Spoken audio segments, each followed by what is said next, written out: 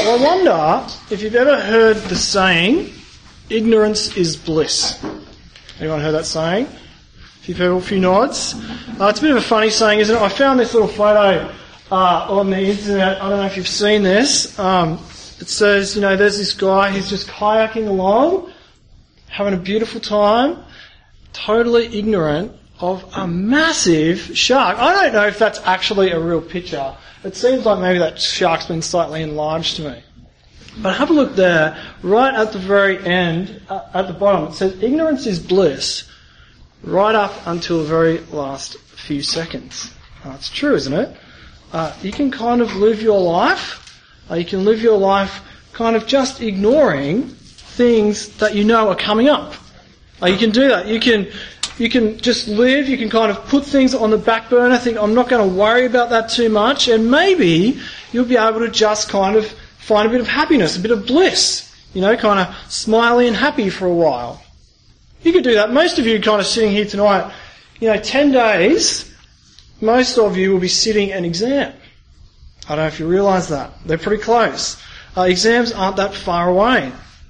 Now, there's two ways you can approach exams, right? You can kind of be totally ignorant. You can go, exams? I don't have exams. No exams. Nothing about exams. Don't worry about exams. Don't worry about logging on to the LMS and finding out your little exam schedule. Don't worry about that. Just put it on the back burner. There's no exams. Don't worry about it. Completely ignorant. Just ignore it. What are you going to do? We might go to the beach, go for a drive, down to Geelong, something like that. Maybe go to the movies. Just live it up. Have a nice time. Just completely ignore what's coming in the future. Ignorance is bliss. But what happens if you do that? What happens, like you turn up, you're kind of lazing in bed because that's what you've been doing. Tuesday morning, someone sends you a text, 8:30 in the morning, hey mate, do you want to lift to the exam?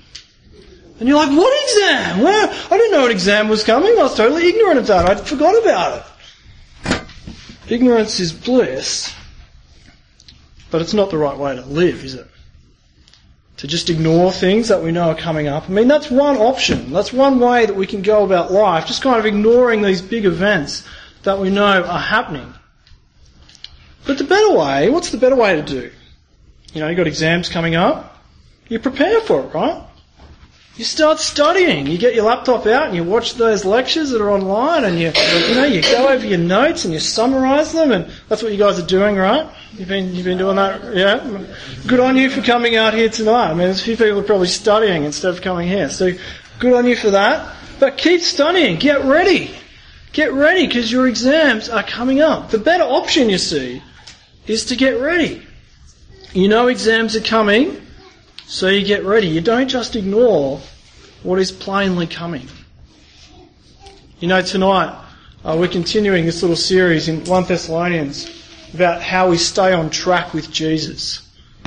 And tonight we're going to see two big things that are coming up in our futures. The first one is death. The fact that we're all going to die. Paul's going to give us some real clarity about death. Now, we don't like to think about death very much, but it's coming, right? You just got to think about 100 years. None of us in this room will be alive. Death will have got all of us, right? Maybe not. Feeling pretty fit at the moment. Yeah? Reckon you can make... How old are you now, no? 22. 122. Do you know, I saw a fact the other day.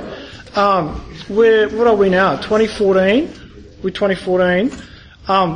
If you go back like 2 centuries, so people that lived in the 1800s, do you know out of the 7 billion people who are alive, how many are still alive? That actually lived, were born in 1899? 14. 14 out of 7 billion. And you reckon you're going to make 122? Good luck. Death's going to get us all, right? So for the rest of us, though. That's the first big thing. Death is coming. We need to wrestle with it. We can't just be ignorant of that fact. But the second thing that Paul wants to talk about tonight to the Thessalonians and to us is actually Jesus' return. The fact that Jesus, who came along, lived 2,000 years ago, died on that cross, rose from the dead, ascended to heaven, he's coming back.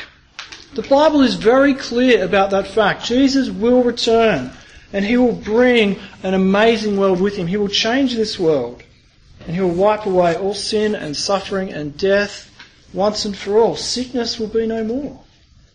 Jesus is coming back. But until that day, until Jesus returns, well, people die, right? People have been dying for the past 2,000 years. So that's where Paul starts in this section. He actually begins by addressing this question of what happens to Christians when they die. The Thessalonians, it seems, they were pretty worried about those who had died before Jesus came back. They believed, they were really convinced of the fact that Jesus was coming back. And so they were really worried about, well, what happened to these guys that died in the meantime? If they've died, will they miss out on the new creation when Jesus brings it? It was a big issue for them. So Paul writes to them to answer this question. Have a look there in verse 13. Paul says to them, he says, "You do not need to grieve like the rest of humanity who have no hope after death." Verse 13 says, "We do not want you to be uninformed, brothers, about those who are asleep, that you may not grieve as others do who have no hope." Paul addresses this issue of death head on, doesn't he? He says you don't need to be ignorant about death. In fact, because of what he's about to say in the next verse, in verse 14, he says you actually don't need to grieve like other people do who have no hope. Now have a look what he says there in verse 14. He says, "For since we believe that Jesus died and rose again, even so through Jesus, God will bring with him those who have fallen asleep." See, because of Jesus' death and resurrection, what he did all those years ago, when he died on that cross, he defeated the power of death, he defeated sin itself, he paid for it on that cross. And then what did he do? Well, 3 days later he walked out of that grave, didn't he? He defeated even death itself. He's the only guy that's ever done it. And he said all along in his life that he was going to do it. All along, you can read through the Gospels. 3 times in most of the Gospels, Jesus says, "I'm going to die on that cross and I'm going to rise from the dead." And he did it. He defeated death. And so Paul says here, he says, God will bring with him, Jesus, the one who's defeated death, all those who have fallen asleep in him. It's a powerful message, isn't it? I think most of you have probably been to a funeral or two in your time. When you go to a funeral, what happens? The body goes into the grave, gets covered over, and what do? You weep, right? You cry. It's right to cry. We grieve because we've lost someone precious to us.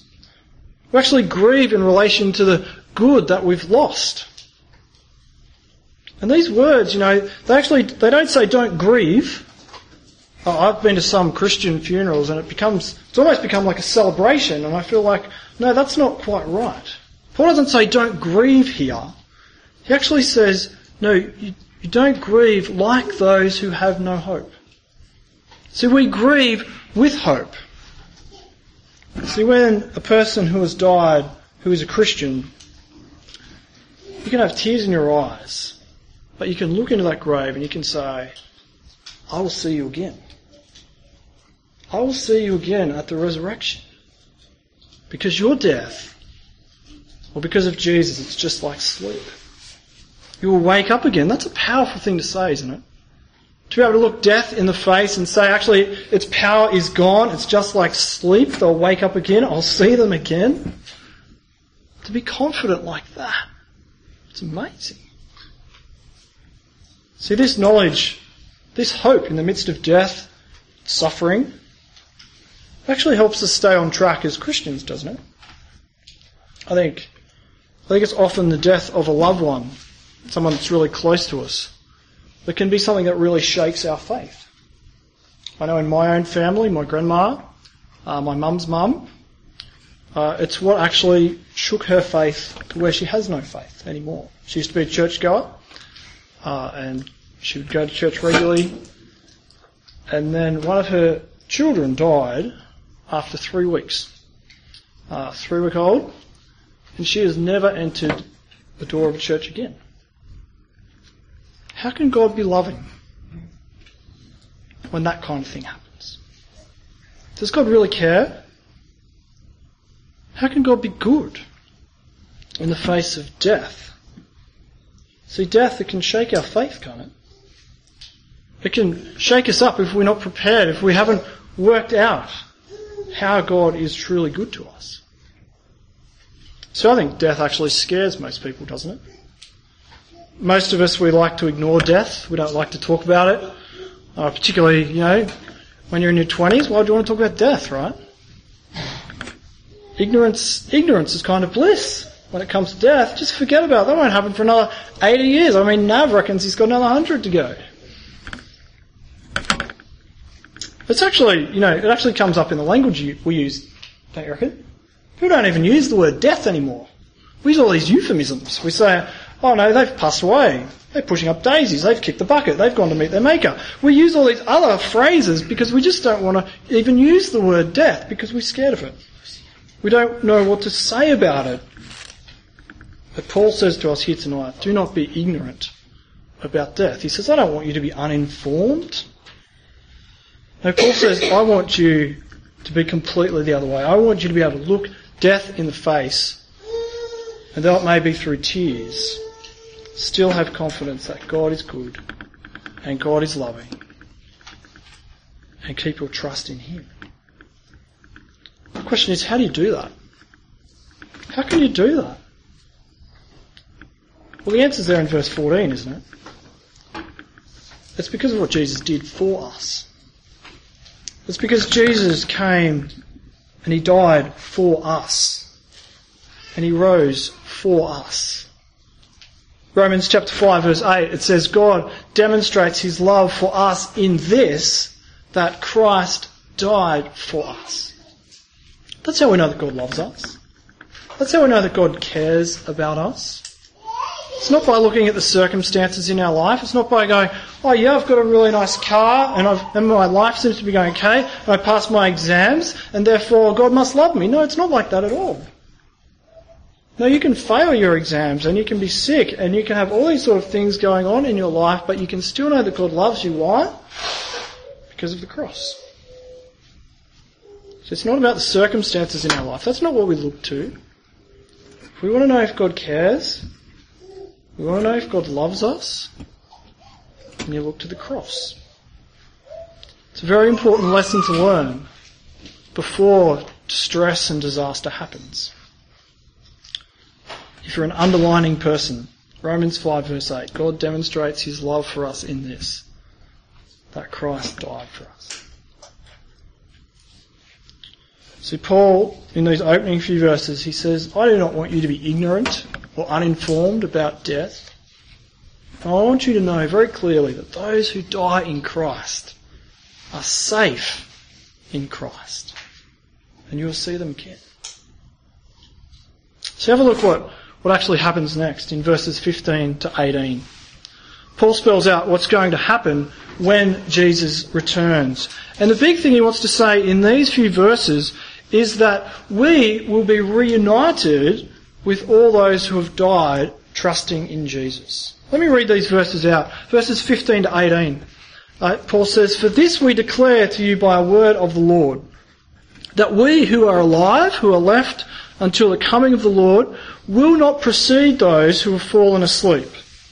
For the Lord Himself will descend from heaven with a cry of command, with the voice of an archangel, and with the sound of the trumpet of God, and the dead in Christ will rise first.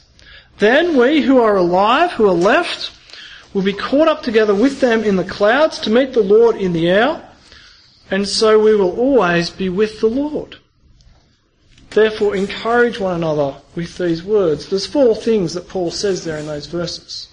The first thing that Paul says is that Jesus will return. Jesus will return. He will descend from heaven with a commanding voice. And if you know that passage in Revelation 21, it's the same picture there as the heavenly Jerusalem comes down to this earth with that commanding voice that says God has come to live with His people. Second thing we see here is that the dead in Christ will rise first. That is, those who have died trusting in Jesus, they will get their resurrection bodies back. Their physical bodies will be given back to them, renewed, restored. If you want to know more about that, 1 Corinthians chapter 15 is the place to go. Thirdly, Paul says, we who are alive, who are still alive when Jesus returns, we will meet them and Jesus in the air. Jesus will then wipe away all sin and suffering and death. And then finally, fourthly, end of verse 17, we will always be with the Lord. Now, I don't know about you, but I reckon that's going to be a pretty incredible day, isn't it? Just to think about that. Just to try to imagine that day. One day, Jesus will return and all eyes will see him. All those who have trusted in him across the ages will be brought together in this amazing reunion, and we will be forever with him. And it's an amazing thought. Just to try to picture that. There's a song that we sing in our church sometimes, and it's called We Belong to the Day. It's got this amazing line in it, and it says, the earth in its turning stops to marvel at the Son of God. I don't know if you know that song. Isn't that an amazing lyric? Just to think about that. The earth in its turning stops. Everyone that's doing anything, right, will stop and go, it's God. It's God's Son, Jesus, returning. They will marvel at him. It's incredible. The risen and the ascended Jesus, he's coming back. And we will marvel at his glory. And so Paul says, Christians, encourage one another with those words. When life is hard, when you think you can't go on, when death confronts us, encourage one another with these words. Jesus is coming back. He's going to make it all new. He's going to fix this place. In the face of death, encourage one another to keep on track with him. Those who have fallen asleep, on that great day, we will be reunited with them and with the Lord. The second coming, it's a great cause for encouragement. But the big question is, I think, well, when's it going to happen, right? When's, I'm going to get my calendar out. I've got my exams on these days. I'm getting ready for them. When's it going to happen? Well, it seems that Paul, in verses 1 to 5 of the 5th chapter, he says two things. He says it's going to be sudden and it's going to be definite. It's definitely coming. Now, Paul uses two images that he actually gets off Jesus to illustrate what Jesus' return will be like. He says, firstly, verse 2, he says, it will come like a thief in the night. Now that means that Jesus is going to come suddenly. Kind of unexpectedly. I mean, you think about thieves, right? Thieves don't often tell you when they're coming, do they? I've never had a phone call, G'day, Steve, yeah, I'm a thief. Coming tonight, 10:15, just thought I'd let you know. Doesn't often happen, right? No, what do thieves do? Well, you go, I've been robbed. It's happened, right? They come suddenly. That's the first image. Jesus is going to come suddenly. Perhaps tonight. Perhaps tomorrow. There's a story of a preacher who used to have this desk, like in his office, and when people came in, he had this little poster kind of on the front of his desk, and it said, perhaps today. And people would say, oh, what's going on today? And you go, oh, Jesus might come back. And kind of, change the conversation. Perhaps today. We don't know. But what we do know, well, because of the second image that Paul gives us, is that he is definitely coming back. See, what's that other image there? Well, verse 3, he says it's like a pregnant woman going into labour pains. I think Amy's the only one in this room that's been pregnant. She would have known that baby was going to come, right? It's definite, right? Once you're pregnant, you kind of can't just go, oh, hang on, just gonna wait 12 months for this one, right? 15 months, just push it back a little bit. No, it's coming, right? It's definitely coming. That's the idea of the labour pains. It's coming, it's definite. Sudden. Paul says here, verse 3, he says some people will say, no, it's not. Some people say, no, peace and security. I love the way Terry read that. How did you read that, Terry? Peace and security. It was kind of nice. Yeah. Peace and security. Some people say, everything's fine, right? We don't have to worry about that. We kind of realise that death might be coming. We're not going to think about that. Jesus' return. I mean, come on, mate. What are you on about? 2 Peter chapter 3 spells this out. Pastor Nathan read this out for us last week. He said, people will scoff in the last days. That's what it says in 2 Peter 3. People will laugh at this idea that Christians are speaking of. Jesus coming back? The world going to change? I don't think so. Everything just seems to be going on as normal, doesn't it? I mean, the sun goes up, the sun goes down. I'm pretty sure that's what's going to happen tomorrow. People will scoff. But the other thing that gets spelled out in that passage in 2 Peter chapter 3 is that now, right now, this time period we're in, before Jesus' return, it's the time of God's patience. It's the time when God is being patient, waiting for more and more people to repent, to turn back to Him, so that that day will be a reunion with Jesus and Christian friends, instead of a day of judgment. See, when Jesus comes, it will be sudden, and it will be definite. And for those who have not put their trust in Jesus, for those who have not had their sins forgiven, they will not escape God's judgment. For those who are living lives of darkness, it goes on to say in these verses, when Jesus returns, their darkness will be exposed, and God's judgment will fall on them. That day will be a day of separation for them. Separated from God, separated from everything good. Jesus calls it the outer darkness.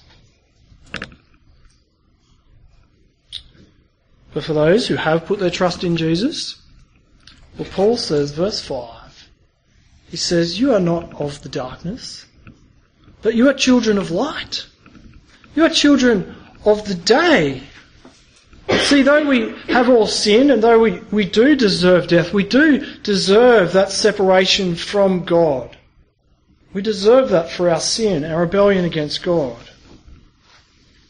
We've actually been made children of the light. Children of the coming day, Paul says. How is it that this has happened?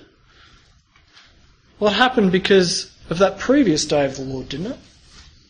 Because of the first time when Jesus came to this earth.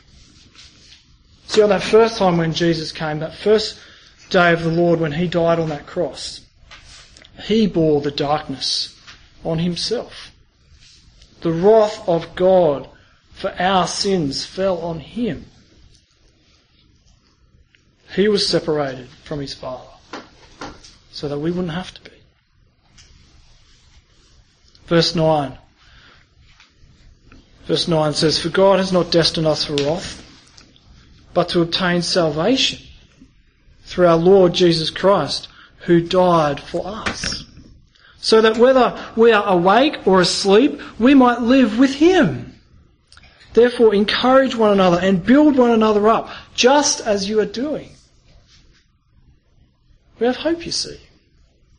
That final day, we can actually look forward to it, because it will not be a day of judgment for those who are in Christ. No, we actually look forward to that day. It will be a wonderful day. It will be a reunion where we meet one another, where we meet Jesus face to face. So the day is coming. The question is, how do we get ready for it? Well, firstly, we need to get ready by getting right with God, don't we? I wonder where you're at with this. Perhaps you're not quite sure how that last day will go when you meet God. Maybe you're not quite sure where you would stand in relation to Him. Well, friends, the good news of the Bible is that if you put your trust in Jesus, if you ask for Him to pay for your sins, then you can have absolute confidence that on that last day, it will be a day of joy. Romans chapter 8 says there is no condemnation for those who are in Christ Jesus. No judgment. It's all fallen on him. Jesus takes it for us. All your sin, all your badness. Jesus paid for that when he died on that cross. That's the first thing we need to do. Have you done that? Have you made peace with God through Christ? Secondly, if you're a Christian, verse 8 actually tells us as Christians how we prepare for that coming day. We prepare for that coming day by knowing that we're actually children of the coming day. We belong to that day. Paul says there in verse 8, he says, since we belong to the day, let us be sober. What that means is that we're to be clear-minded about the day that is coming. We're to know what sort of lives we will live in that coming day and start living lives like that. You know, you think about it, there will be no sin in that coming day. So we put off sin right now. We get rid of it, we put it off. See, our hope is that we will always be with Jesus. That we will always be with him who is bringing this new world, a world of righteousness and justice, a world where people know how to love people properly, where there is no more sin, no more suffering, no more pain, no more darkness. Just love, people who live properly, people who care about one another. It's actually too amazing for us to imagine. Paul says, since that day is coming, start living like that day. Put off sin. Put on love. It's a wonderful vision. Because of Christ, because of him, we can be confident on that last day. Death need not worry us when we find ourselves safe in Jesus. Let me pray for us.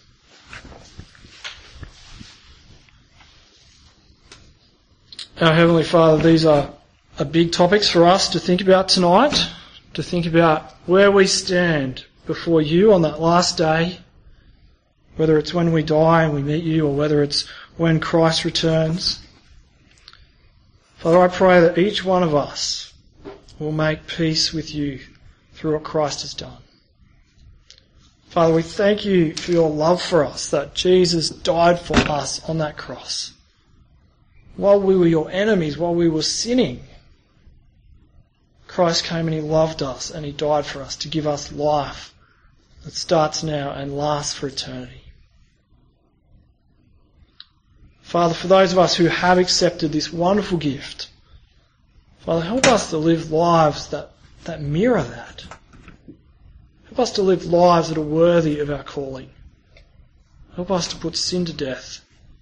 Help us to rise up in righteousness. May we encourage each other with these words. Amen.